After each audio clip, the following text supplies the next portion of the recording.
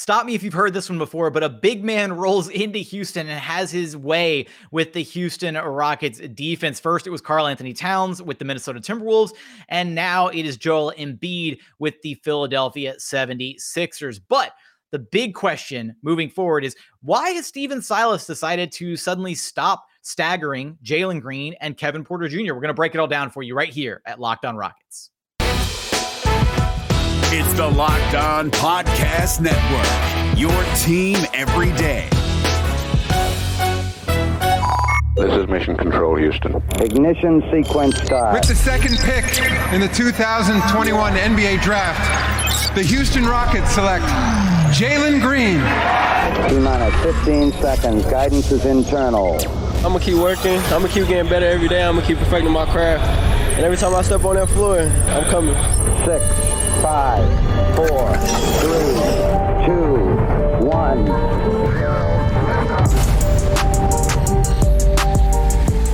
What's up, and welcome to another episode of Locked On Rockets, your daily podcast home for everything Houston Rockets basketball. As always, I'm your host, Jackson Gatlin, native Houstonian, and also host of Locked On NBA Mondays. Be sure to follow along on Twitter at JT Gatlin, and the show, of course, at Locked On Rockets. As always, we thank you for making Locked On Rockets your first listen each and every day. Joining us now is Will, a.k.a. Bias Houston. You can find him on Twitter at Bias Houston, one of the hosts of the Rockets safe spaces that have been taking the world by storm on Twitter. Will, how you doing, man? I'm doing good, man. I'm excited to be here and talk Rockets basketball with you. I'm excited to have you here to talk Rockets basketball. I'm sorry we don't get to talk about a more exciting game. I mean, it's unfortunate that the Rockets have found themselves at the wrong end of a lot of blowouts as of late. The most recent one coming at the hands of the 76ers. Final score 111-91. And we still have a lot to talk about from this game, but stop me if you've heard this one before, Will. Big man comes into Houston. Rockets have nobody to guard him, no bodies to throw at him, and he puts up insane numbers in the first quarter, and then the team is able to just kind of coast the rest of the game. It seems like they just went through this with the Minnesota Timberwolves and Karl Anthony Towns, and then on the very next day, second night of a back-to-back, Joel Embiid walks in and does what Joel Embiid does best and puts up an insane stat line. Just in the first quarter, he had half of his points scored by the end of the first quarter, went to the free throw line like 9 times. The Rockets did not have an answer for him all game. Yeah, I mean, talk about one just bad scheduling to have Cat yesterday and then Embiid today, two of the most dominant bigs in the league, to have them on back-to-back nights. That's just tough.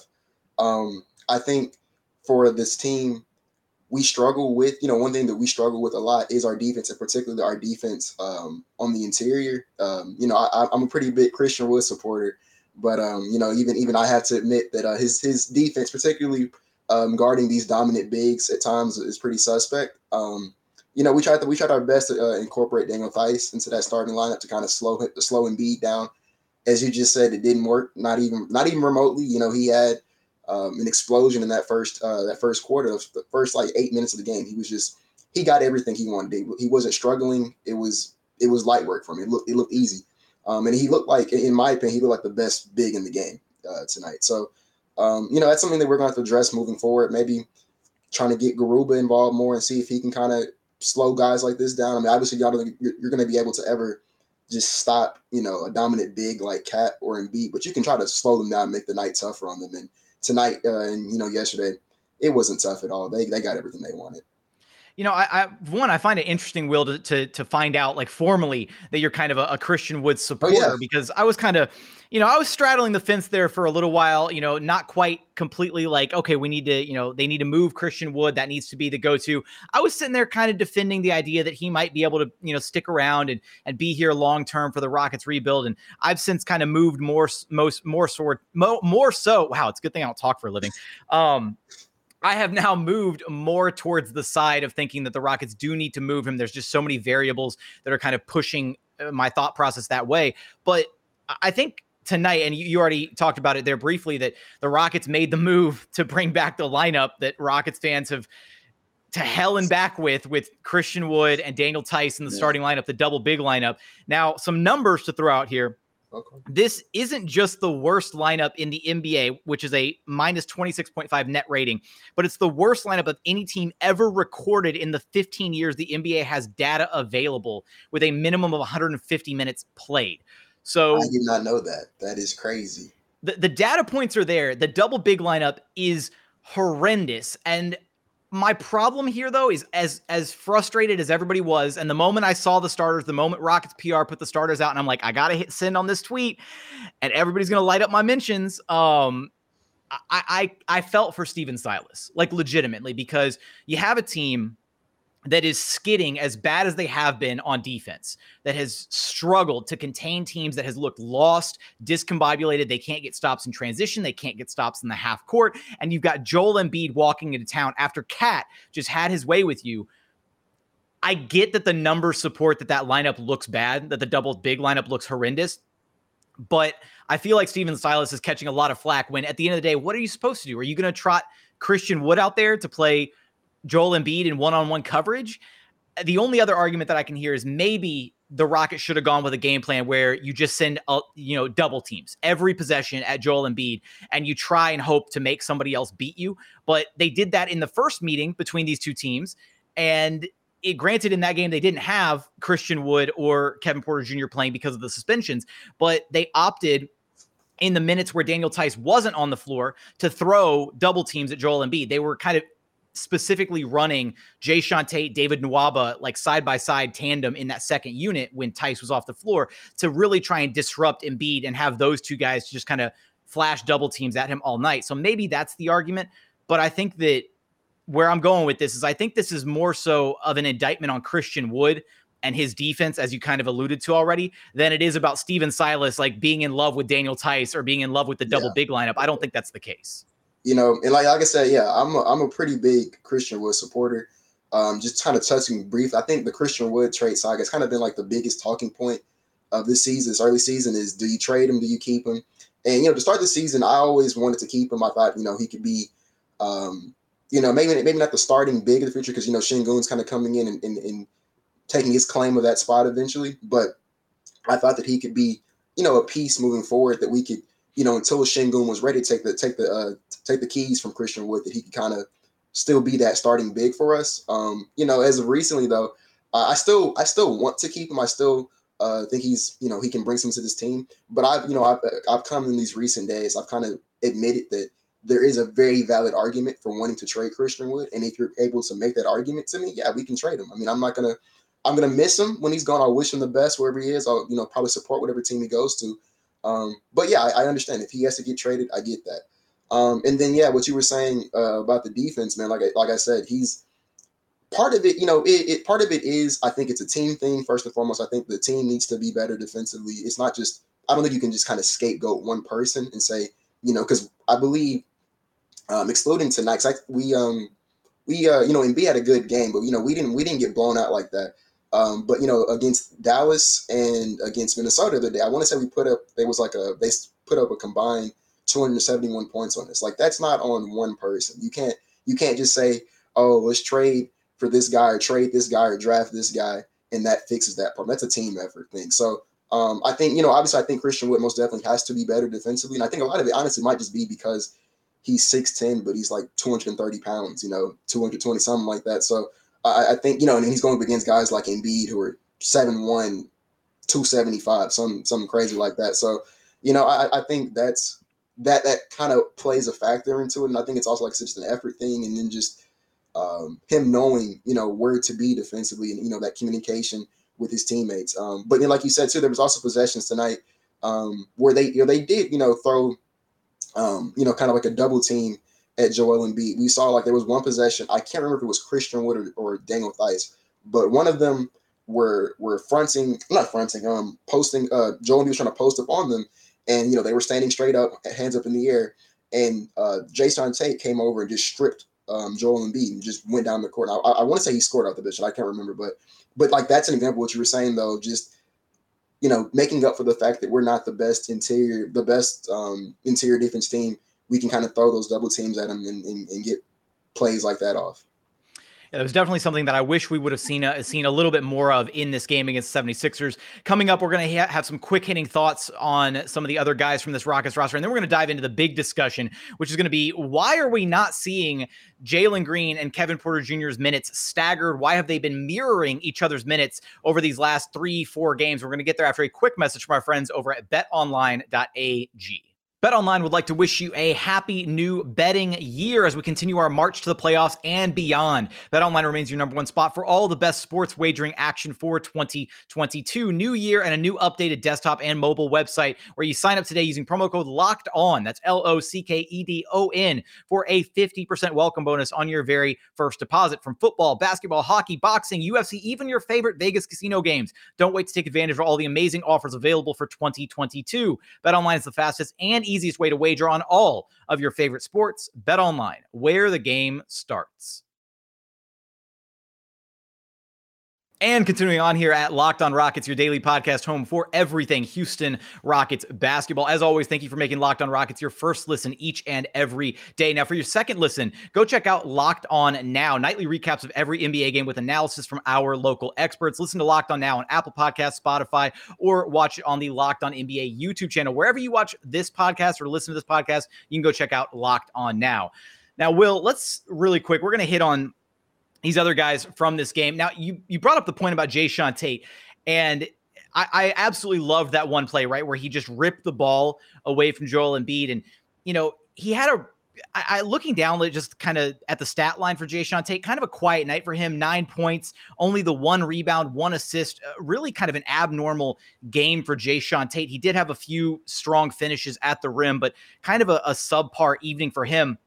And then the guy that I was really expecting to have a pretty decent game, considering the last time that he faced Joel Embiid, he was still a Piston, and he put up some serious numbers against Embiid, was Christian Wood. And it felt like there for a brief stint, I think it was either into the first quarter or top of the second quarter, where Christian strung together, I think it was he had a 3 and then a bucket right at the rim. And it felt like he was kind of getting it together offensively, but throughout the rest of the game, he just couldn't piece it together. Only 14 points and 6 rebounds in 36 minutes played.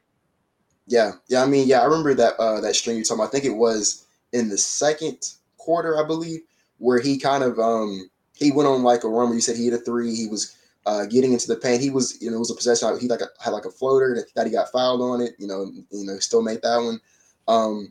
But and like I said, is a Christian Wood supporter. It was nice to see him go on that little run, and kind of go match up with Embiid. But the problem is every point he scored, he also gave up probably the same amount of points on the other end. Like I said, I don't want to blame just him. Like I said, it's just it's a team effort in general. But like I said, it's tough to really talk about an impact on the game. If for every point you're scoring, you're giving up the same amount of points or more on the other end. And then, like you said, Jae'Sean Tate, he had a quiet night. He's usually, in my opinion, if you would have asked me maybe a month ago who our most consistent player was, I would either told you it was either Eric Gordon or Jae'Sean Tate. I think Tate has been consistent this entire season. He's someone who I think has taken a big leap in his game. I've always kind of thought Jae'Sean Tate could be a starting caliber player on this team when we do become, championship contenders again.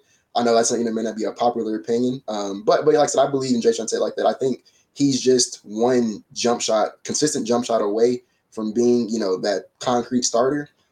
He goes out there and gives you 110%. He'll jump on loose balls. He'll throw his body, try to get the rebound. He'll go out there and guard whoever you ask him to guard. He may not be, Kawhi Leonard with the defense, but he'll go out there and try to guard Russell Westbrook. He'll try to guard LeBron. He'll try to guard Anthony Davis. He'll try to guard those guys, and he'll do as best of a job as you can ask a guy who's 6'4" to do. And so, I think every championship team needs a guy like that. Just, for lack of a better term, just a dog. A guy who, the Patrick Beverly, the PJ Tuckers, the guys who, just don't care. They'll sacrifice their body on a day-to-day, night-to-night basis, and do whatever it takes to win. I think that's Jae'Sean Tate for us. So like I said, I think as long as he can develop that, respectable 3 where defenses just can't leave him wide open, he's going to be, I think he's going to be amazing. No, I'm right there with you. I've had high praise for Jae'Sean, many a time, and I do think that that consistent jumper is the key to unlocking his game. Because there are times, right, where the defense just completely like ignores him or sags off him. And it's mind-boggling for a guy that I love to watch play as much as I love watching Jay Sean, seeing him like with the ball at the top of the, at the 3-point line, and there's a big who's like 10 feet away from him, and he could easily take like the wide open shot, and he's not even looking to shoot sometimes. Like he's just looking for the dribble handoff, and that's it. Like he doesn't even acknowledge the fact that the big is not checking him whatsoever. Those moments can be a little bit frustrating because I'm like, no, like if he had a consistent jumper, then it would pull the defense further out. And so that is, kind of the one net negative to his game, but he brings you so much else across the table, the playmaking, the defense, the ability to score inside at just 6'4". Some of the shots that he makes, down low in the paint in the land of the trees are ridiculous because I'm just like, how is he even getting these shots off? But the other guy, but before we dive into our whole, KPJ, Jalen Green stuff from this game and kind of taking a look at their play in this game, as well as, moving forward, what should happen with their minutes and why are they not being staggered? Daniel Tice actually had a really solid game. And I'm sure Rockets fans don't want to hear that, but he was good. Like he had 12 points, shot 4 of 7 from the floor, 3 of 5 from 3. Unfortunately, Joel Embiid is Joel Embiid, and he's still going to get what he wants defensively, or, even with Tice guarding him. Although Tice had some decent defensive possessions on him. And then unfortunately, it's just on offense, defenses just don't respect his 3-ball. Like even when he had the shot, even though he had the shot falling in this game, shot 60% from behind the arc, defenses are just willing to give him that shot. Like if Daniel Tice is going to shoot 8 for 10 from 3 or something, and that's the reason you lose, they're like, all right, that's the one time he's ever going to do that.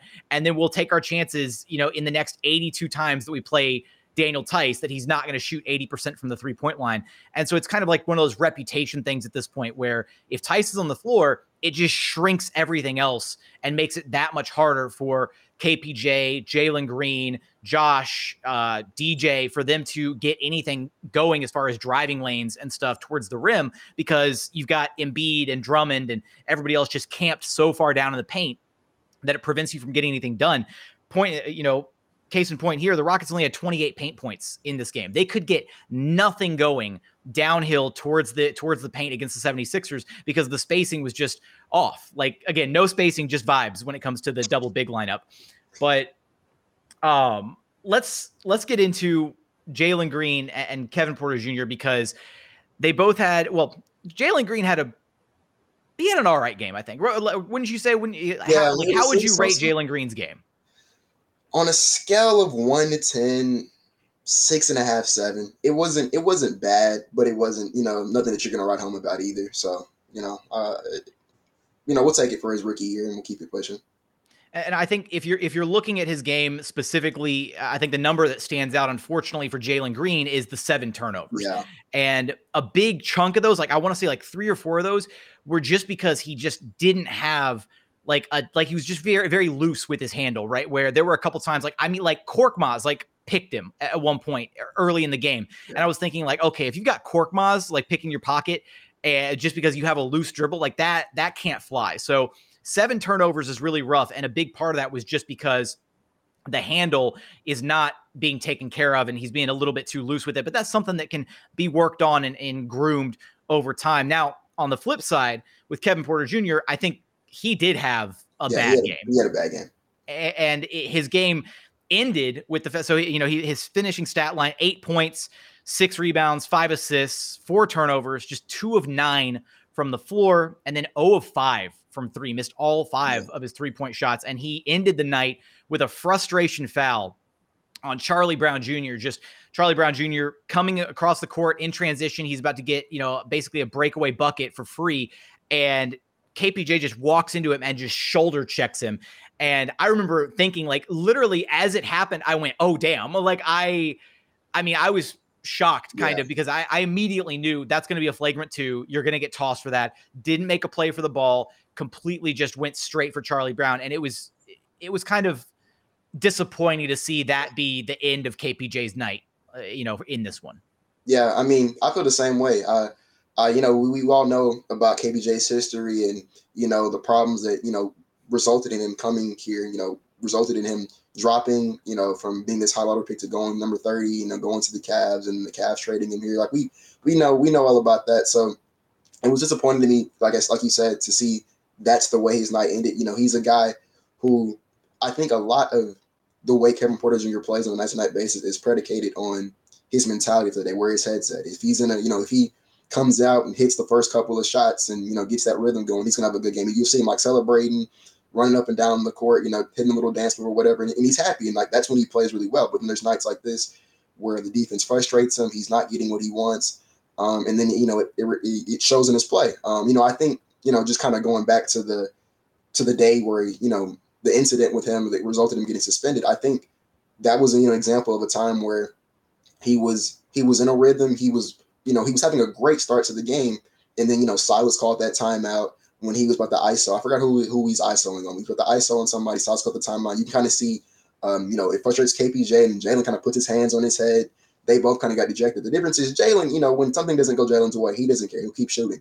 KPJ is a little bit different. He needs that rhythm. He needs that consistency. And so, when that happened, I think that's what took him out the game. But as far as like his game today, I think, the huge issue with Rockets Twitter with him is that, he's not a point guard. Is he a point guard? Is he not a point guard? And, we can talk about that later if that's something on the menu. But I think, as far as his game goes today, the problem really wasn't, if he shot better, he would have had a good game, because he was at like 6 rebounds, 5 assists, something like that. Like it's a solid stat line for your point guard, who's still in the position, 5 assists, 6 rebounds. Like that's pretty solid. The problem is he shot, I think he said like 2 for 9. So if he gets to converting that, getting that down to maybe like 4 for 9, 5 for 9, like we look at this game a little bit different. We don't say, you might give the Jalen Green treatment. We might not say it's, it's a good game. We're not gonna say it's a bad game either. And I think a lot of what results in KBJ, his regression and his efficiency this year, a lot of it is just his shot selection. It was a possession tonight. I believe it was right before halftime where he tried to get a 2-for-1 opportunity, and he like took an off balance, and it's like, that's just not a good shot. You know what I'm saying? That we know you're talented at scoring, KBJ. We know you can, hit those big time step back threes against I forgot, was it Washington? Yeah. Against Washington, he can hit those big time step back threes. But like at that point in time, we could have got a better shot than a off balance, half-hearted 3 attempt in that. And he takes a lot of fadeaway mid ranges, and it's just like, when they fall, they're good and you like it. But tonight when they don't, you look and say, well, maybe if you took less, off balance threes and fadeaway mid ranges, maybe you would go 4 for 9, maybe you would go 5 for 9. So I think that's that's the reason why he struggled today.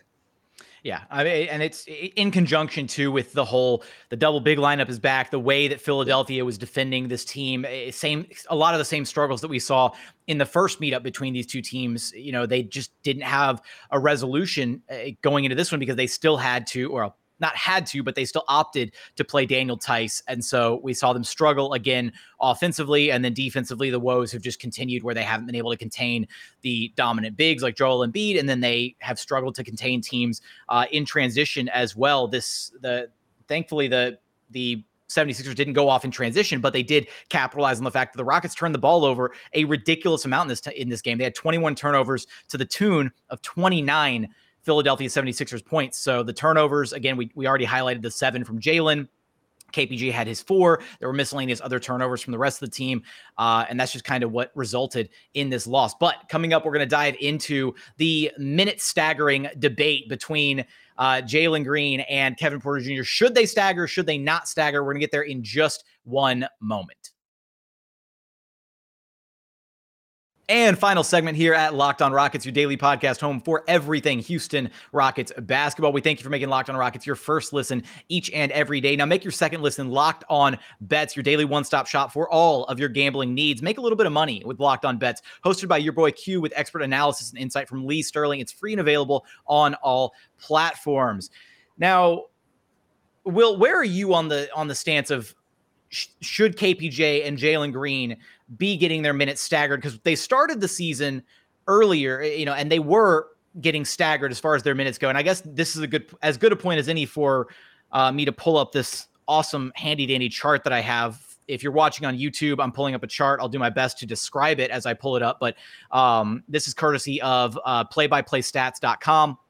And so it's a breakdown of the minutes distribution for Kevin Porter Jr., Jalen Green, when they're on and when they're off. And so if you're looking at it on YouTube, the orange is when they're both on the floor. The blue is when it's just Kevin Porter Jr. on the floor. And the green is when it's just Jalen Green on the floor.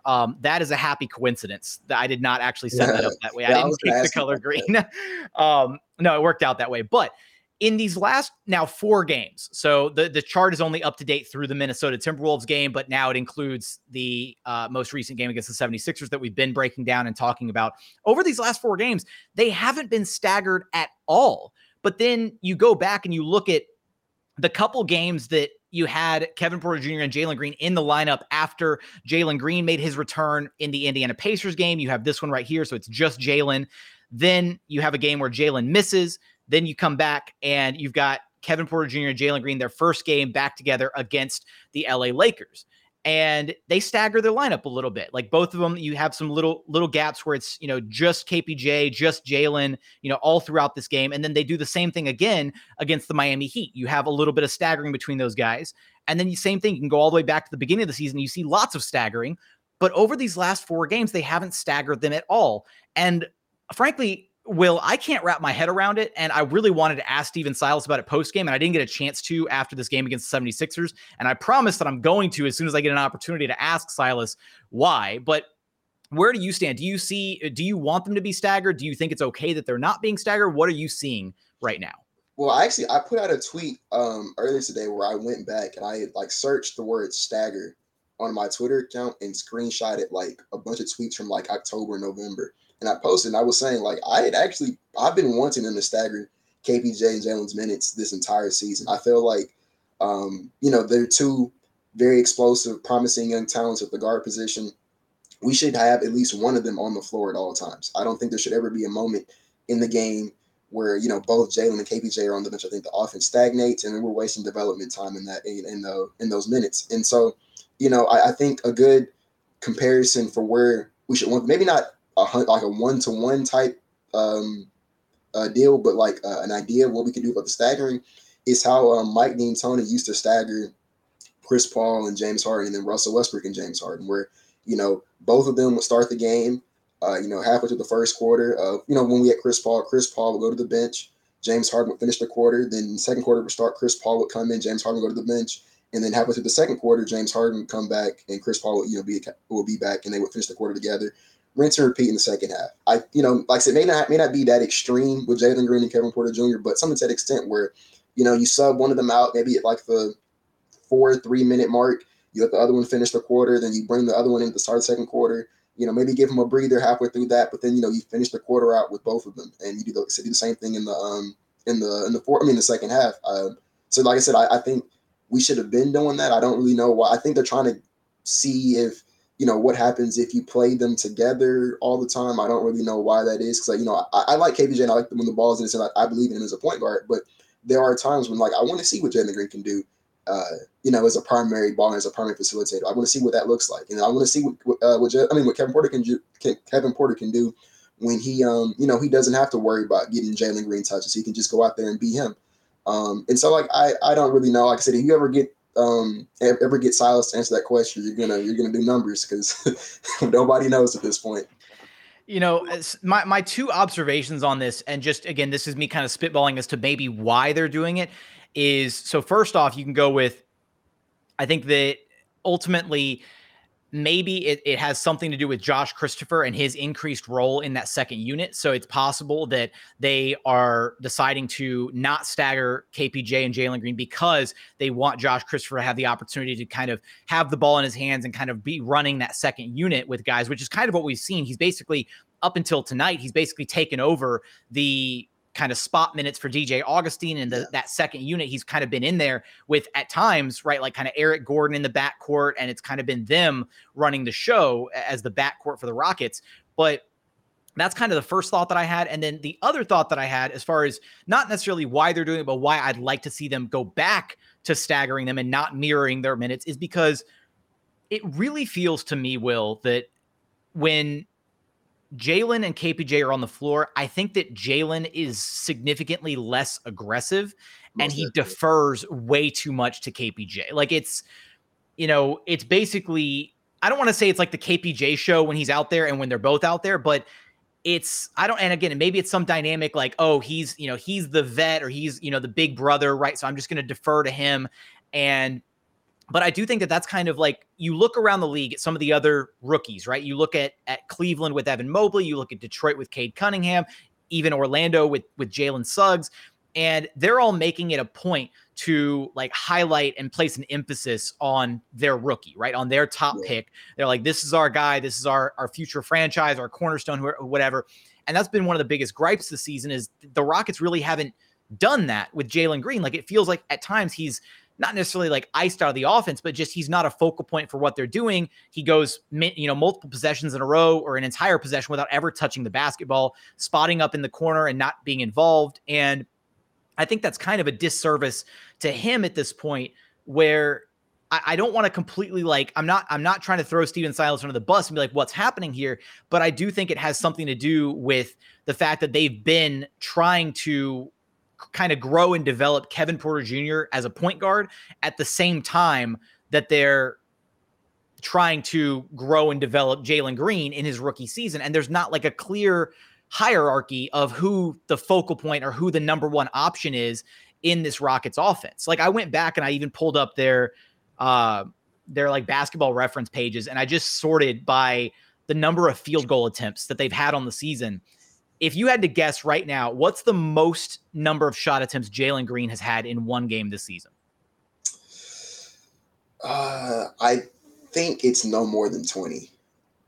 You are on the money. It is exactly 20, and that was in the loss against the Pistons. But that's the only time he's cracked 20. And then past that, it goes, he's got 18. He had that against Boston, 18 shot attempts against Boston, his 30-piece night, his career high. He had 17, a few 16s, 15, 14. And then you look at Kevin Porter Jr., and it's actually very eerily similar how their shot distribution is kind of the same. And that might be kind of the crux of why this is an issue. KPJ's most shot attempts in a single game was 17. And then you kind of go down the line. It's, a lot of 17, some 16s, 15, 14, kind of in that mid-teens area. But I think that's kind of the problem that I'm seeing is I think that there's an issue here where the Rockets went into the season, right, trying to figure out, okay, we need to figure out what we've got with KPJ. Maybe he's the point guard of the future. Maybe he's not, but we got to figure it out. We got to see what he's capable of. And I'm still not off that train yet. I still want to see what KPJ has. But at this point, I think that KPJ and the like experiment with him as the point guard might be infringing upon and kind of inhibiting Jalen Green from his development as the number 2 overall pick and, a potential future star for this Rockets team. Am I off base here? How do you feel about that? I think there's validity to that point. I think there is a world where Kevin Porter Jr. and Jalen Green both get the necessary shots and reps, at their own individual roles to develop into, our point guard and shooting guard of the future. I think there's definitely a world where that happens.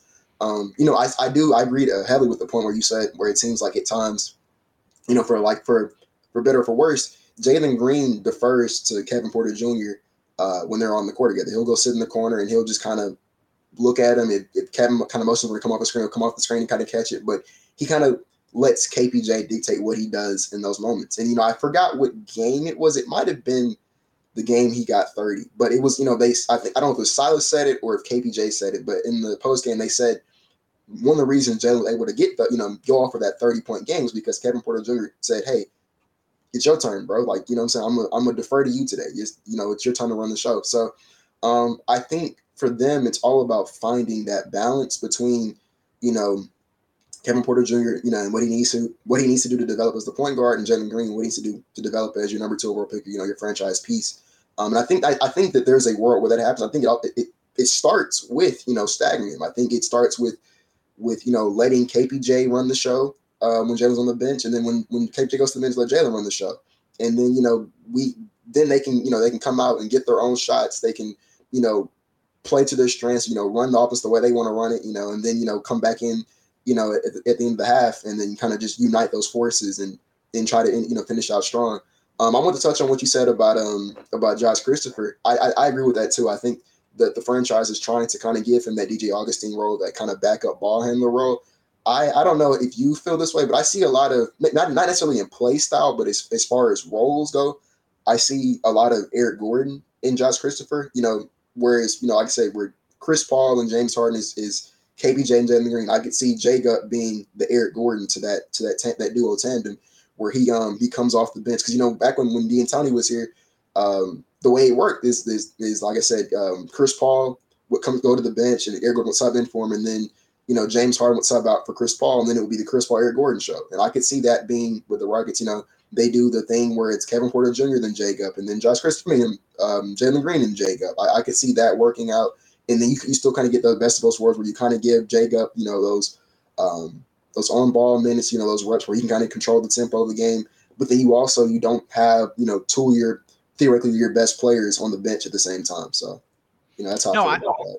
I absolutely, I'm right there with you. I think that a lot of people forget about how explosive young EG was earlier in his career. And I think you see a lot of that same explosiveness and just raw athleticism with Jacob. He had the 2 dunks against the Timberwolves that were insane. The one where he hammered it. Now, it wasn't quite like a poster. It was kind of a poster, right? Yeah. Where he drove the ball in and So, I mean, he's got the raw athleticism, and he's put in a lot of work on his shot. And I think that's the biggest thing for me is when you're there, or when I'm there early at Toyota Center, just kind of, milling about, whatever, hanging out, waiting for, Silas's pregame presser, watching them do their warmups. Josh Christopher has put in so much work into his jump shot, and credit to Coach Barbara Turner as well, who works tirelessly with him, one of the assistant coaches for the Rockets. She's put in a lot of work with him, and he has done an incredible job, getting his jumper to a really consistent place. And he said that the other day, that's, one of the areas of growth that he felt he's made a big push in from the start of the season to now, is really working on that jump shot. But I think for me, Will, one of the kind of disappointing things is since KPJ, and this will kind of be our final point that I want to throw in here, is just since KPJ has come back from, being out that second time, the extended outage, I feel he was kind of getting better and getting away from, it felt early season, right? He would do a really bad job of picking up his dribble way too early and having no outlet for it, just kind of dribbling the air out of the ball, trying to make a move. And then he thinks he has the guy, so then he picks up the ball, and then there's literally no outlet. Nobody's cutting, nobody's moving, nobody's open. He didn't actually break down the defender. And he's just in that 15 to 18 foot range with nothing happening, right? And it felt he kind of got away from that, especially in that stretch right when they started the win streak, the 7-game streak. Things looked pretty solid for KPJ in the few games that he played in there. And it felt he was finally getting, an understanding of his role. He wasn't picking up his dribble a lot. He was keeping it alive. He was finding the right shooters, all this stuff. It feels he's kind of regressed. And there was one possession in this game where it was just him and Daniel Tice for the entire possession, and it was a pick and roll screen, then a rescreen, then another, and I don't even remember how the possession ended. It didn't end with a bucket. That much I know. It might have been a step back 3 for KPJ. It might have been a shot for Tice. I honestly can't remember because my brain was just kind of glossing over, thinking these 2 guys are icing out the other 3 guys on the court, and it's painful to watch. And so I feel he's regressed a little bit as far as really actively looking to get others involved, which is kind of disappointing to see. Yeah, I think I remember that stretch you're talking about. I think it was the first 3 games. I think he played in the first 3 before he re-injured himself on that 7-game win streak. And he looked amazing in those first 3 games. That's the version of Kevin Porter Jr., the start of, what I want to see him become. That's what I, when people say, he's not a point guard, I say, well, look at those games. Those are games where he played the point guard position. He's not, he's never going to be Chris Paul or Ricky Rubio, but he plays his version of the point guard position, and he killed it. He did a great job at it. And I think one of the reasons that allowed him to be successful in those moments was him and Christian Wood had a really good pick and roll game going on at that point in time. They were, it was so many possessions where at the start of the game, they would just run a pick and roll. Christian would slip, lob, and it's a dunk, and they're going back the other way. And they used to connect on that all the time. I don't remember the last time we've seen a Christian Wood, Kevin Porter Jr. connection on the alley-oop. And that right there was a huge thing. That's one of the reasons why I want to keep Christian Woods, because I saw how important that connection was for Kevin Porter Jr.'s development as a point guard. And so I haven't seen that, since he's came back from the injury the second time. I don't know why that is. I don't know if it's because, they don't like that play no more. Or if, Christian Wood doesn't like setting screens, or KP doesn't want, screens from Wood. I don't know why, but That was a really good way for Kevin Porter Jr. to rack up, 3 to 4 assists a night, was just running the pick and roll with Christian Wood, finding him, the bounce passes or the lobs. And then, even if Christian Wood is such a dominant offensive big, but so a lot of times Kevin Porter Jr. would get those open shots, and he could, capitalize off of that. I haven't seen, a lot of that lately from Kevin Porter Jr. So I think that's one of the reasons why he's kind of regressed, is that he's not really playing to his strength, which is strength, like I said, I think was getting that pick and roll Christian Wood. And I think he's getting into his head too much. I think he's trying to prove that he is, because Jalen Green's been looking really, really good lately. He's been, having that stretch, that we thought we would see from him when we drafted him. I don't know the exact number he's averaging right now, but it's looking really good for him. And, Kevin Porter Jr. looks at Jalen Green as someone who's like his little brother, and right now his little brother is playing way better than him. And so I think Kevin Porter Jr. is trying to prove, hey, I'm still, not trying to take away from Jalen Green, not trying to, compete with him, but just saying like, hey, like, we're both good. Like, we're both the future of this team. We're both the franchise pieces. And, he can go off, I can go off too. And I think he's trying to force. That's why you see him take these weird shots. You're like, you probably could have got a better shot if you just, didn't fade away. Just take a regular shot. So I think that's, he's in his head too much right now. I think he had the quote, I forgot what game was after, where he said, like, he started the season trying to be a traditional point guard. That's not him. He wants to play scoop ball. I haven't seen, the scoop ball from him lately. He's not really been doing that. And so, like I said, it's disappointing, like you said. But I believe in him. I believe that he can turn it around. I believe that he can still become that point guard of the future. I could see, in the future, he could, average somewhere around 23, 24 points and 7, 8 assists on a night-to-night basis. Like, I could see that from him. And so, I really do hope that he turns it around, he figures it out. I know he's not the most popular person on Rockets Twitter right now, him and Christian Wood, but I still believe in him. I still believe that he can turn it around and we can get right back on track. The only person popular on Rockets Twitter right now is Usman Garuba, and that's because he's not playing. The moment he starts playing, Rockets Twitter is going to find a way to bash him. So that's just how it goes, right? Yeah, that's what I said earlier. I was like, the fan base isn't going to be satisfied until we turn on everybody on the team. We're going to turn on everybody at a point in time. It's disappointing. We need to expect better from Rockets fans. I need y'all to be better. Come on. We collectively, we can be better than this. But Will, it's been a pleasure to have you on the show, man. Yeah. Let everybody know where they can track you down at. Yeah, you can follow me at Biased Houston on Twitter. Like he said, I'm one of the hosts for the spaces. We had one yesterday where we kind of discussed the game. We had a really, really long and animated conversation about Ben Simmons to the Rockets. So, catch us there on the spaces. And yeah, man, that's where you can find me. Appreciate it, Will. Thanks for stopping by, man. Thank you. That's going to do it for today's episode. If you haven't done so yet, please consider subscribing wherever you listen to your podcast, Apple, Spotify, Google, the brand new Odyssey app, free and available on all platforms. Also, check us out on YouTube. Search Locked on Rockets on YouTube. Like, comment, subscribe, all that good stuff. As always, thank you so much for watching. Thank you so much for listening. And we look forward to having you back right here at Locked on Rockets, your daily podcast home for everything Houston Rockets basketball.